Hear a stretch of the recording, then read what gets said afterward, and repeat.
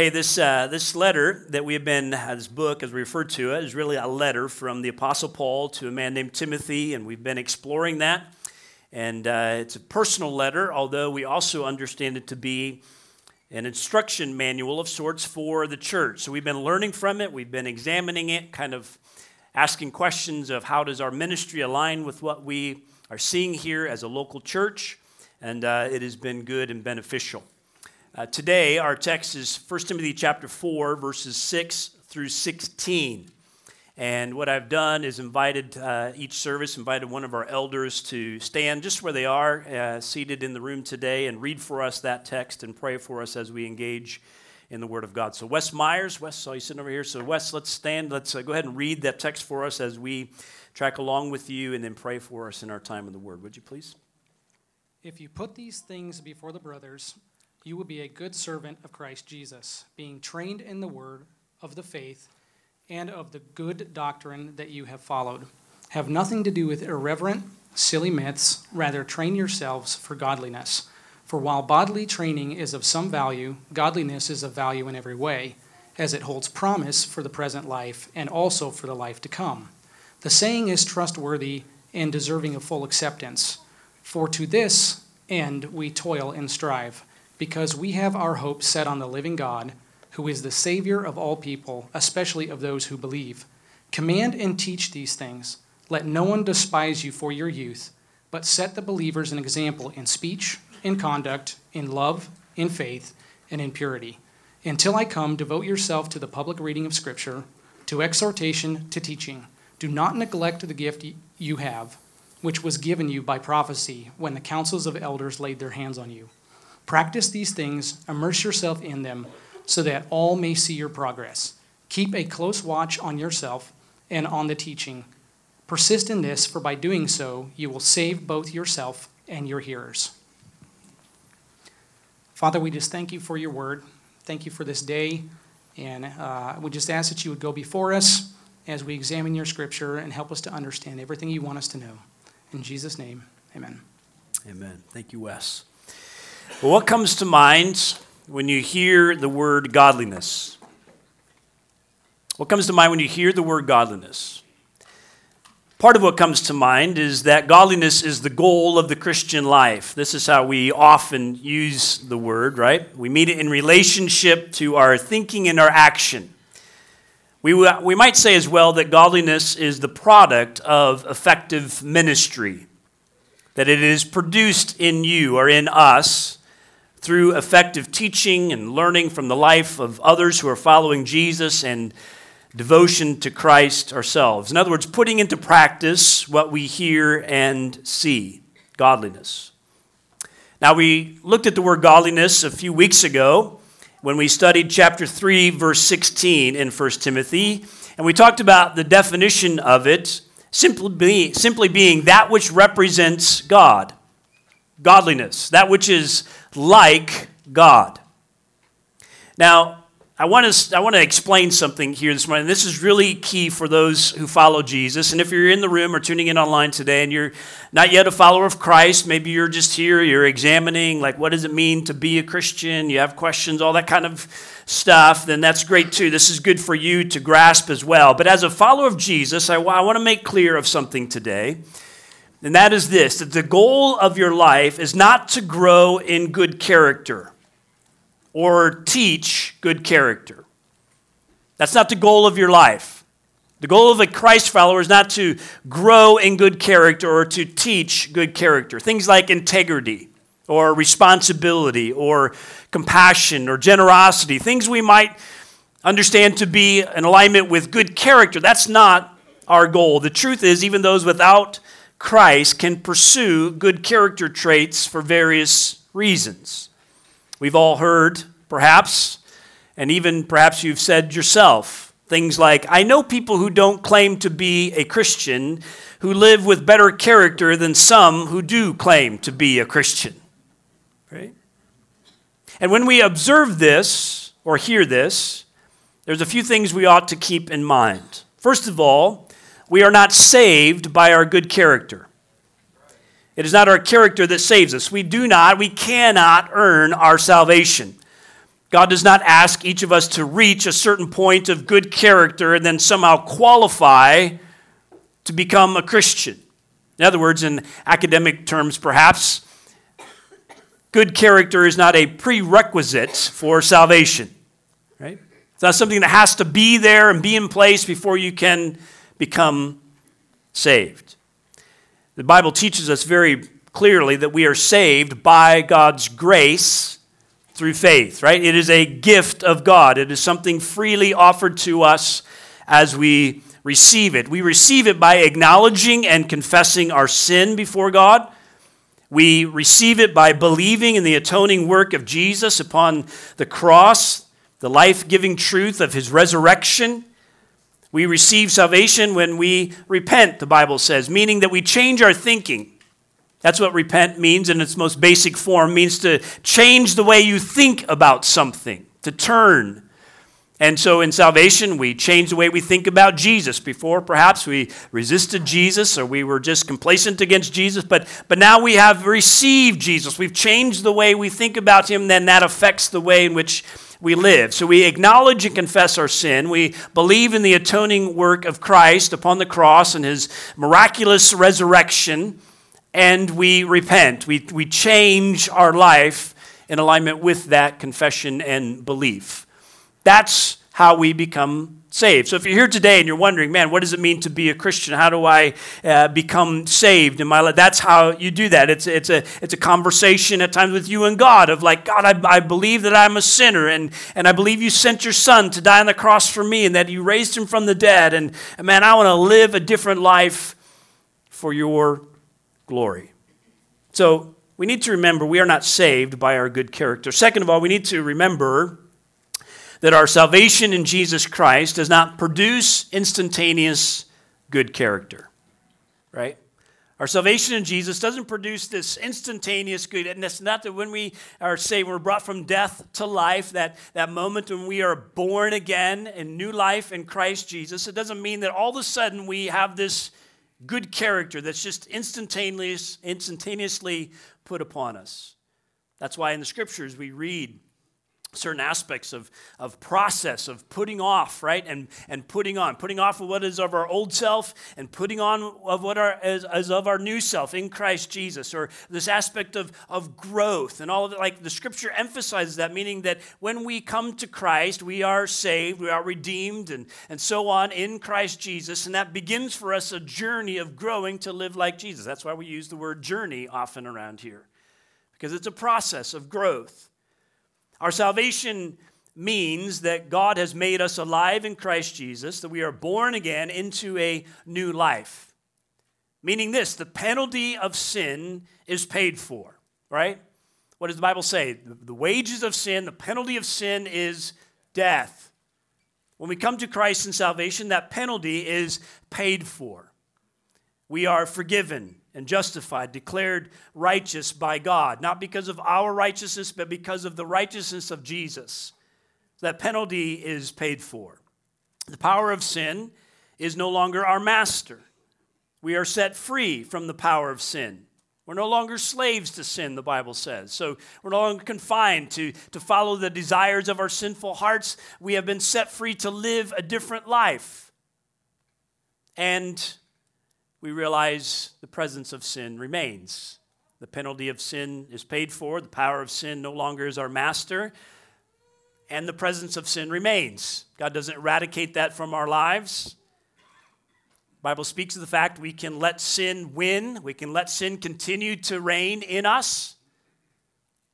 But the power is over sin through Christ Jesus. So that's what it means to be saved. That's what salvation means. The penalty is paid for. The power of sin no longer is our master. The presence of sin remains.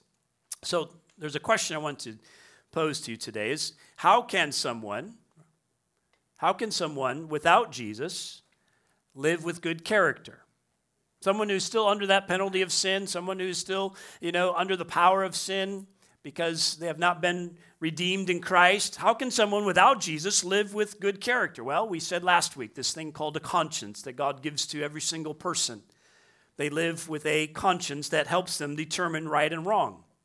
A conscience is that God-given moral compass. Oftentimes it is informed or developed by certain values that strengthen that moral compass. So someone even without Christ, perhaps in their upbringing, that conscience was reinforced in a good way by someone, putting the values for that person before them. They grow in those values that are honorable to Christ so they can grow in good character, or at least understand the value of that good character. So here's the truth that I want to kind of pull together for you at this point this morning, is that followers of Jesus and non-followers of Jesus can pursue very similar values or morals in life. We see that. We see that to be true. We observe that at times. And that's why you make the statement at times of like, man, there's some people I know who aren't Christians who live in a better way than some who I know to claim to be Christians. Right? That's a truth we must reconcile. So the follow-up question is this, is that what's the difference? Why, how can they? What's the difference between the two? Well, the difference between the two is motivation. And the motivation is revealed by an extremely significant three-letter word. Why? Why? Why pursue good character? Why pursue living in such a way? You see, without Christ, there is no clear answer to the question, why? And when an answer is given, it is focused on self-benefit. In all honesty, if not all, many of the reasons for someone without Christ, even someone with Christ, if we're not careful, right? The reasons they give of why to pursue good character is motivated by benefit to self. Let me give you a couple of examples, and hang with me in this. This is hopefully will bring some clarification for you if you're not quite grasping what I'm saying. Let's ask the question, why be a generous person? If generosity is considered to be a good character quality, something to pursue, something that is worthy of pursuit in life, why be a generous person? For someone who doesn't know Christ, they might answer, well, it's important to help the poor or fight hunger or starvation or help in disaster relief or something like that. They might say it's important to help those in need who cannot help themselves. They may start with, it's because that's what we're supposed to do, right? We're supposed to help those that are in need. But if you press them further as to, well, why is that important to help those who are in need? What you boil it down to is this, and this has been my experience at least, most often what they will conclude is that it's good to help someone else because it helps me feel good about myself. When I send that money in to help with disaster relief, or when I help someone, around the holidays, have a nice Thanksgiving or whatever, it helps me feel good about myself. In other words, it's a therapeutic act. It's something that they say, well, if I do this, it's good to help them because it, in turn, helps me. Let's ask the question, what about integrity? Why be a person of integrity? Why be honest? Why choose to do what is right even when no one is looking? For someone without Christ, they might say, well, I've learned my lesson, I've lied before and gotten in trouble, lost my job or whatever, and I don't want to go through that again. Right? Or I've seen somebody else lie. I've seen someone else be dishonest, and man, they ended up with some pretty harsh, consequences. I don't want to go there. So what's the motivation for being a person of integrity? For thinking that integrity is a good thing in life? It's really self-protection. I don't want to be in trouble again, or I don't want to be in trouble like that person was. So therefore, integrity becomes a good thing. But it's self-protection. So what's the difference of a Christ follower? Let's go back to the generous question. Why be generous? Instead of a therapeutic answer of, well, it helps me feel good about myself, as a Christ follower, your answer should be something like this. Because my God and Heavenly Father has been and continues to be incredibly generous toward me. His grace is so evident by countless blessings toward me. He modeled sacrificial giving by sending his only Son to die for me. And I want to represent him well by the way I live. You see, that's godliness. That's not just good character. That's godliness. That's wanting to live a life in a way that represents or reflects God well. What about integrity? For a believer, one may answer something along this line: because my God and Heavenly Father is the source of all truth. He never contradicts what he says. He never says one thing and does another. He never deceives. He only speaks truth. Therefore, in my life, I want to be a godly person. I want to represent God well and be one who lives with integrity. See the difference? My goal for you today is to leave here with an understanding of and desire for godliness, for that which represents God, and for that to be true of your life in an increasing manner. Right? I want to be godly. I want to be a godly parent. I want to be a godly single person. I want to be a godly grandparent. I want to be a godly employee or employer. For the heartbeat within you to be, I don't want to be a good person. I want to be a godly person. You see the difference? That's an important distinction. Now, when we think of godliness, we focused on it a bit a few weeks ago in chapter 3, verse 16, when the Apostle Paul says, "Great indeed, we confess, is the mystery of godliness." There's that word. The mystery of godliness. And he goes on to describe what he means by that, by 6 statements that testify to the person of Jesus Christ, that he was God in the flesh. And that is important because that is the confession of our faith, Jesus, right? We talked about most often the other religions of the world, the crux of it all comes down to believing who Jesus is.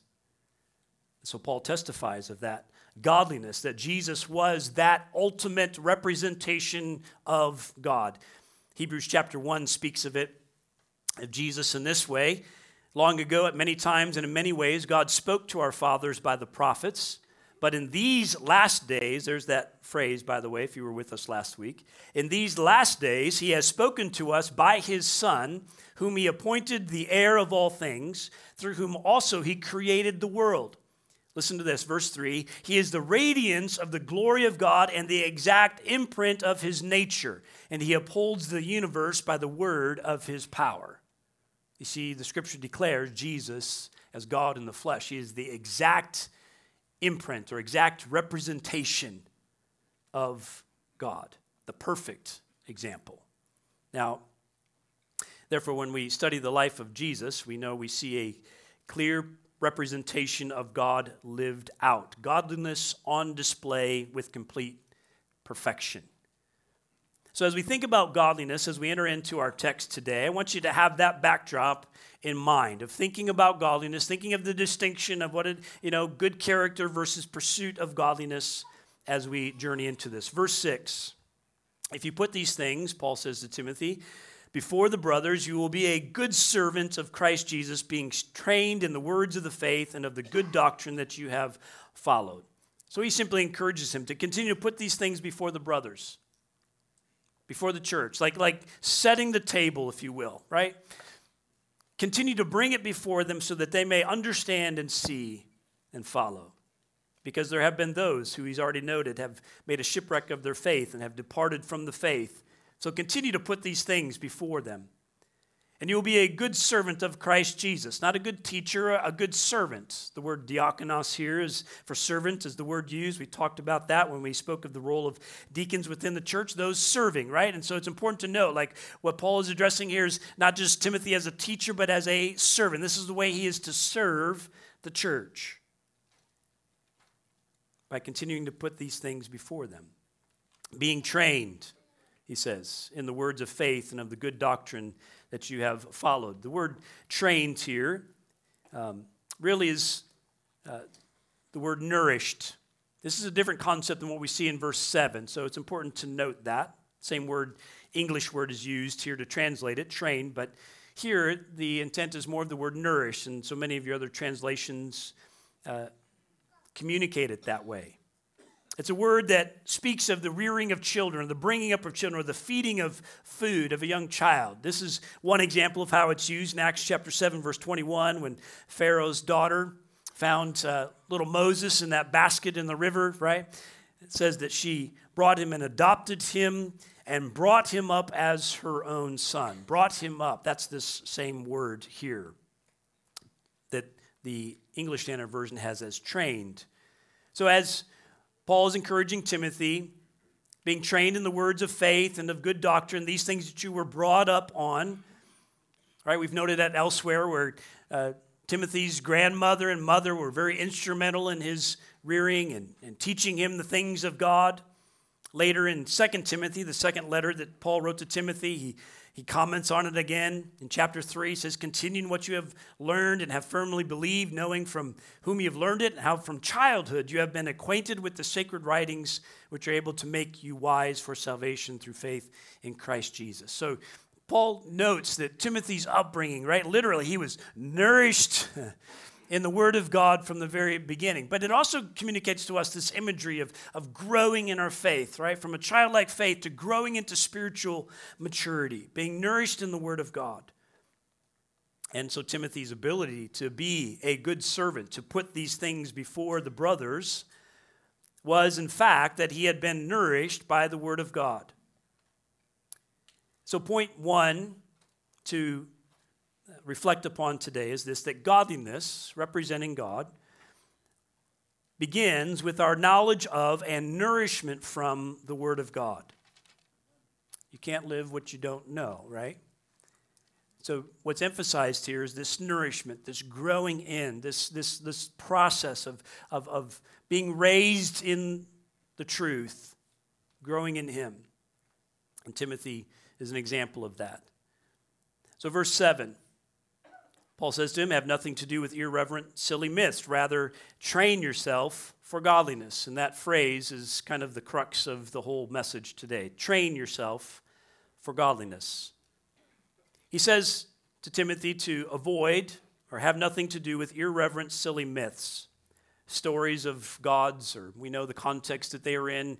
Ephesus was a significant Greco-Roman city, and so the Greek pantheon of gods and so on was very prevalent. The temple of Artemis or Diana was right there within their own city and so on. So he's just saying, don't entertain these irreverent or these godless, silly myths, these stories of the gods, but instead train yourself for godliness. He emphasized it again to Timothy in his second letter. Once again, we see how much of this continued on between the first letter and the second. In 2 Timothy chapter 2, Paul says, "Avoid irreverent babble, for it will lead people into more and more ungodliness, and their talk will spread like gangrene.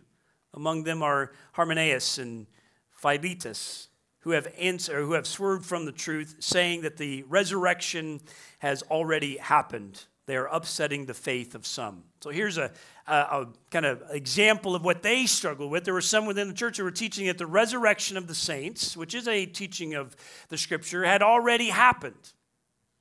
Paul's saying this is causing an uproar. It's distracting people. It's derailing people from the truth. Don't pay attention to these things.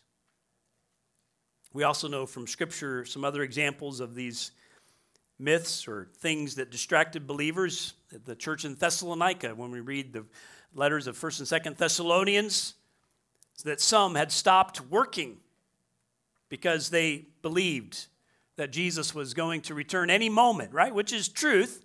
But what that led them to do was say, well, then why even bother to work? I mean, if he's going to come back, like, why put in the effort? You know? Why get up in the morning and go to work? Instead, we should just eat, drink, and be merry and wait, right?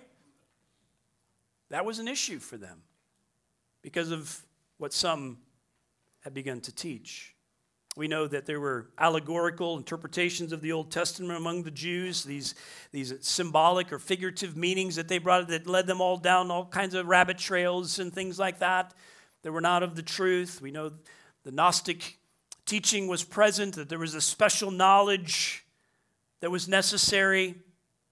Even the teaching of the Pharisees, right, that Jesus confronted over and over in the Gospels, this teaching of legalism, of rules and law and so on, that was not in accordance with God. So Paul's saying to Timothy, don't mess with these things. Pay attention to what is going to produce godliness in your life, in the lives of the church.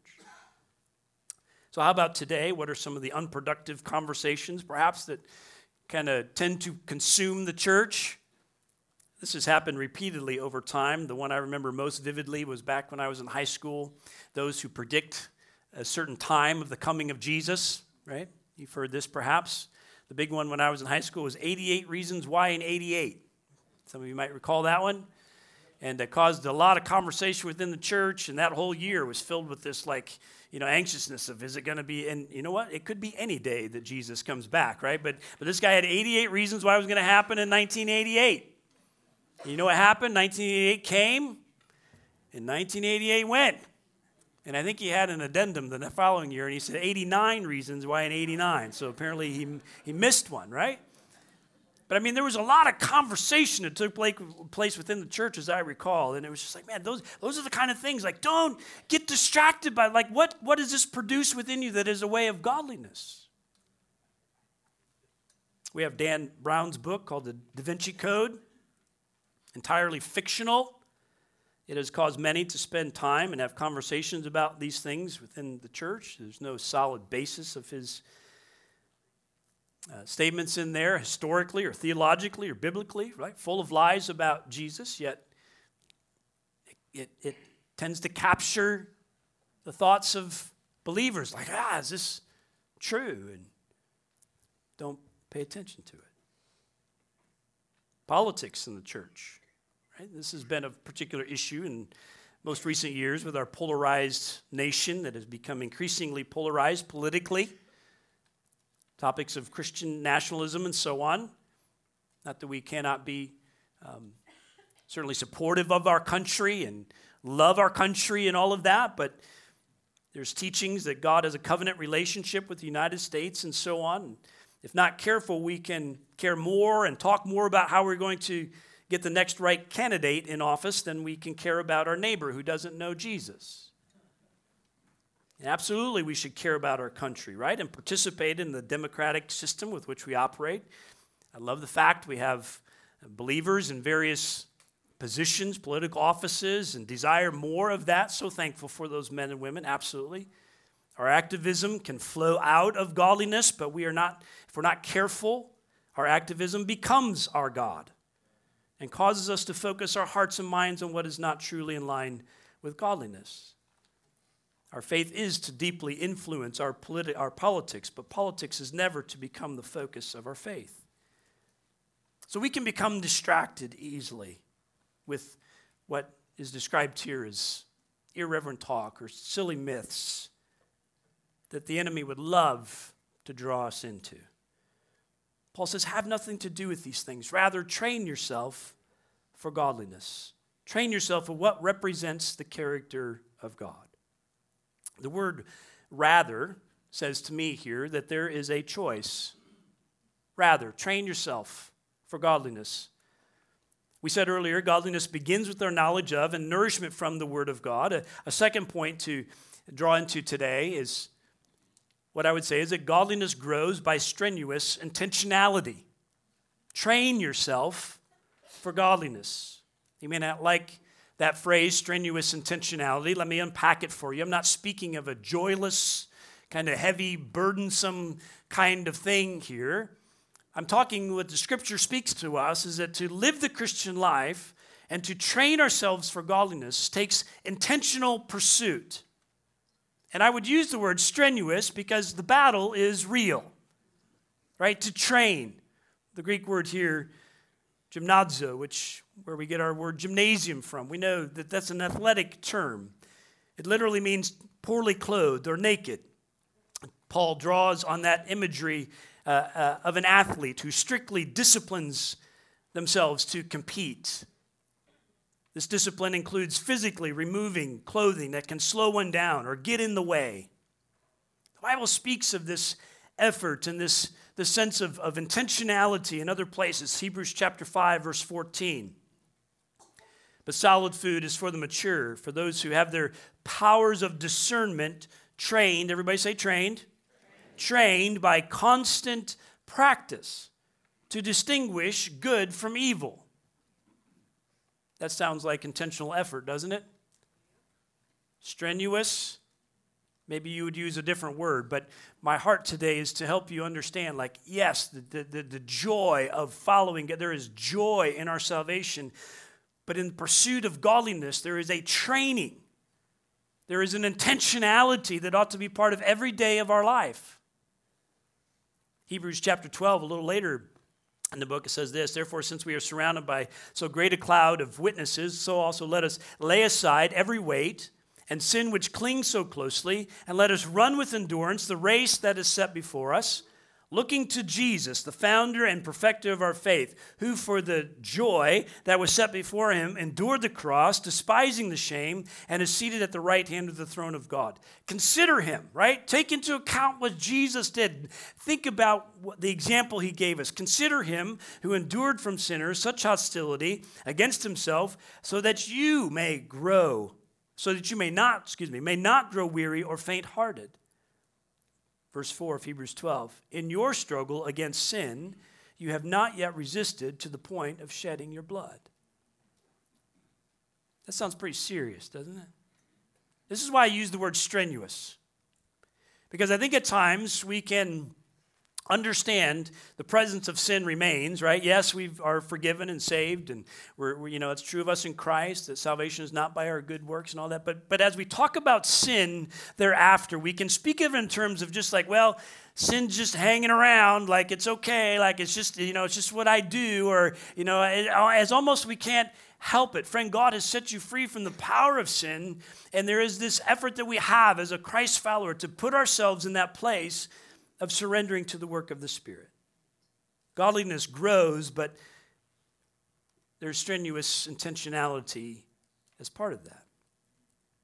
Not to say godliness is achieved by our human effort alone, but it is true that we have a choice in what we devote ourselves to, what we set our minds upon, how our time is spent. Our physical and mental capacities are not neutral in pursuit of godliness. Instead, we surrender our capacities to the power of the Holy Spirit in such a way that it is the Holy Spirit who grows us in godliness. We might say it this way: we surrender, the Holy Spirit transforms. Right? There's this wonderful cooperation. We surrender. We commit ourselves. We have that intentional focus of our hearts to follow what honors God and what represents Him well. And the Spirit of God transforms. That's why it's called the fruit of the Spirit in the Word of God, right? It's the fruit of the Spirit in us, but we participate in that. Our surrender is not passive. On the contrary, it takes great effort.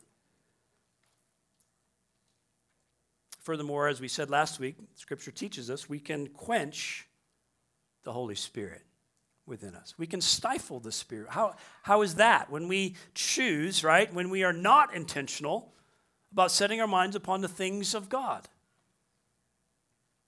So our participation is critical. For example, in the battle of sexual immorality, you have a choice of what you set before your eyes.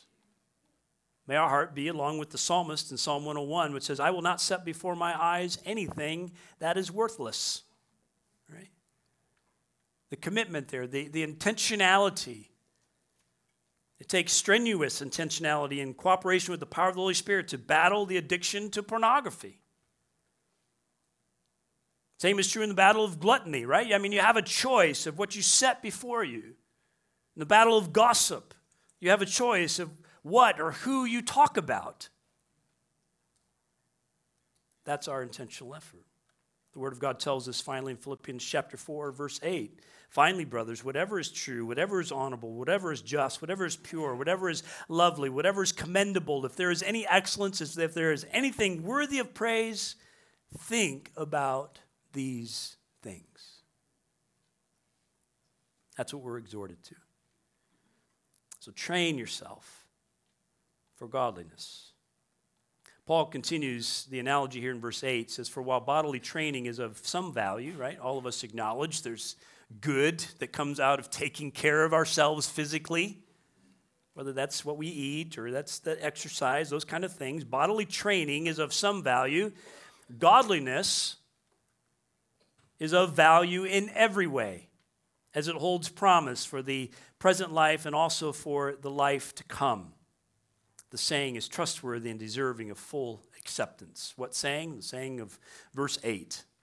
While bodily training is of some value, godliness of value in every way as it holds promise for the present life and also for the life to come. That's a saying that is trustworthy and deserving of full acceptance. Godliness is of value in every way. Because it's there, not only in this life, but in the life to come. That eternal perspective of the life that we live. Realizing what we do for God is what God will commend in the time we stand before Him. Well done, good and faithful servant, right? We reflect upon that, wanting to hear that be true of us. The reward of heaven, the time of serving within the kingdom of God, and all of that blessing that comes. There's a value of that in what is to come. In verse 10, Paul goes on, for to this end we toil and strive. There it is again. Words that communicate this effort. Toil and strive. Strenuous intentionality on a daily basis. Pursuing what represents God. For to this end, godliness, we toil and strive because we have our hope set on the living God, who is the Savior of all people, especially of those who believe. Right? Where's our hope set? Is it set in ourselves? Is it set upon the things of this world? Right? Michael Joy told us, he encouraged us to think about the foundation of it. What is the foundation? What is your hope set upon? For a follower of Jesus, our hope is set on the living God, the Savior of all people. That's not a universalistic teaching of which God will save everybody. No, it means that salvation is open to anyone who believes, right? Especially, namely, of those who believe, whether Jew, Gentile, slave, free, male, female, as the scripture describes. God has made that available to whosoever comes and believes in Him will have eternal life. Verse 11, command and teach these things. Command and teach these things. The word command is a strong word. The defense of sound doctrine and refuting false teaching at times requires a bold and authoritative approach. Listen, friends, we have an enemy who's seeking to do what? Steal, kill, and destroy. This is not a simple, ho-hum, nonchalant, casual kind of battle. These things that Paul is pressing into are not optional to ministry and to the Christian life. Command these things, he says to Timothy. Teach these things. Continue to instruct. We all need reminders, don't we? I need them. Right? We all need that kind of continual interaction with the Word of God to remember in different seasons of life as you face hard things and different things come along in life. It's like how many times I've heard people say, man, now that I'm in this season of life, I've never seen that in the Scriptures before, right? But now God gives this hope to me because of what I see. Teach these things. Verse 12, let no one despise you for your youth. I believe he's speaking here particularly of age. Timothy was young, considered young in the day, although he was a teacher and leader there in Ephesus in the church. Could be age physically, could be age even spiritually, right? We have things to learn from new believers, their enthusiasm. I don't know how many of you have been saved for a long time, but my heart still gets full of joy and challenged when I see the enthusiasm of a new believer. I loved Kelly's, and I don't know if she's in the room, I don't remember her name and wouldn't say it anyway, but just off the top of my head, I'm thinking of a conversation I had with Kelly when she came back from the women's retreat a couple weeks ago and talking with, in the group there, one of the ladies speaking to the newfound faith that she had, and God gripped her heart, and God has gotten a hold of her heart, and speaking in terms of how that relationship with Jesus has now changed everything about her life.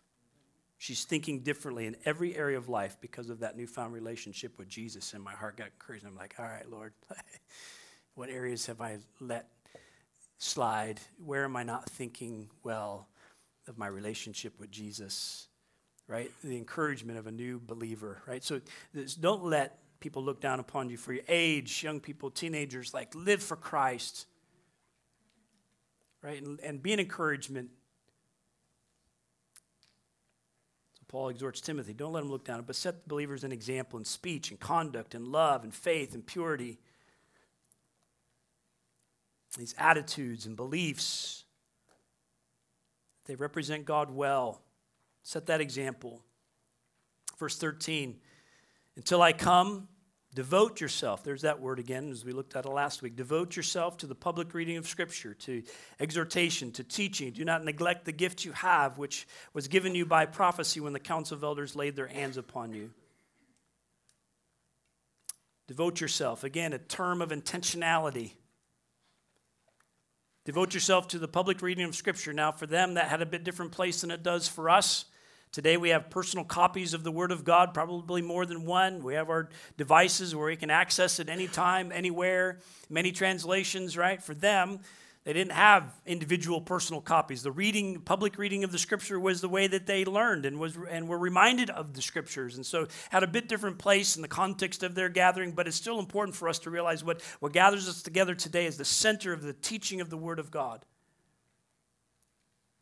Whether it's in singing, whether it's in the teaching of the Word, whether it's in our fellowship, devote ourselves to that public reading, to the exhortation, the encouragement and comfort, to the instruction that comes.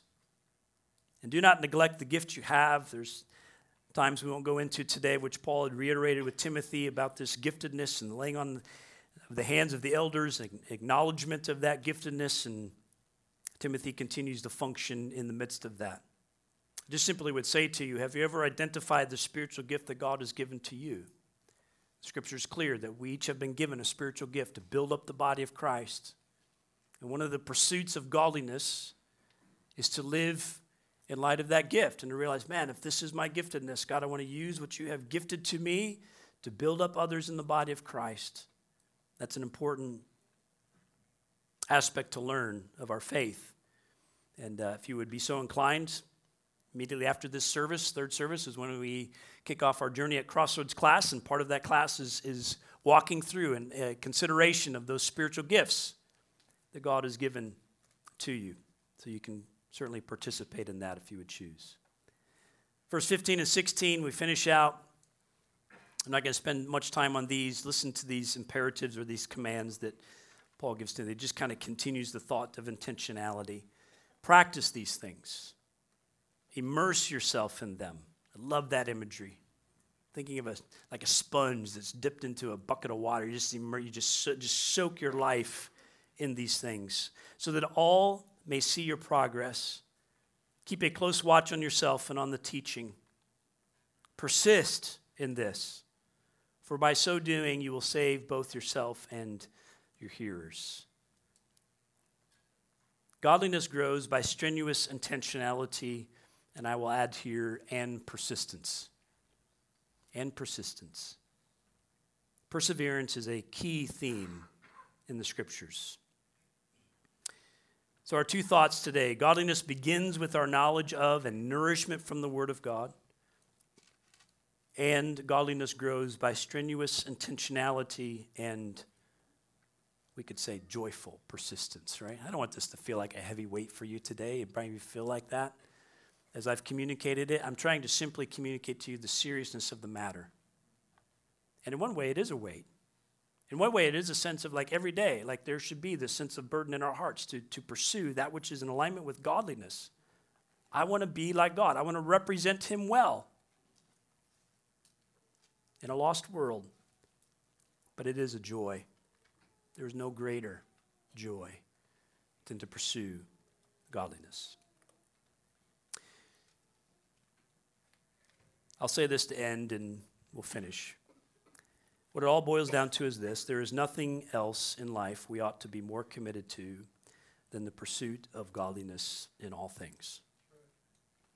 Nothing else in life we ought to be more committed to than the pursuit of godliness in all things. That's the heart of a Christ follower. That's the heart of what Paul expresses to Timothy by way of saying, train yourself for godliness.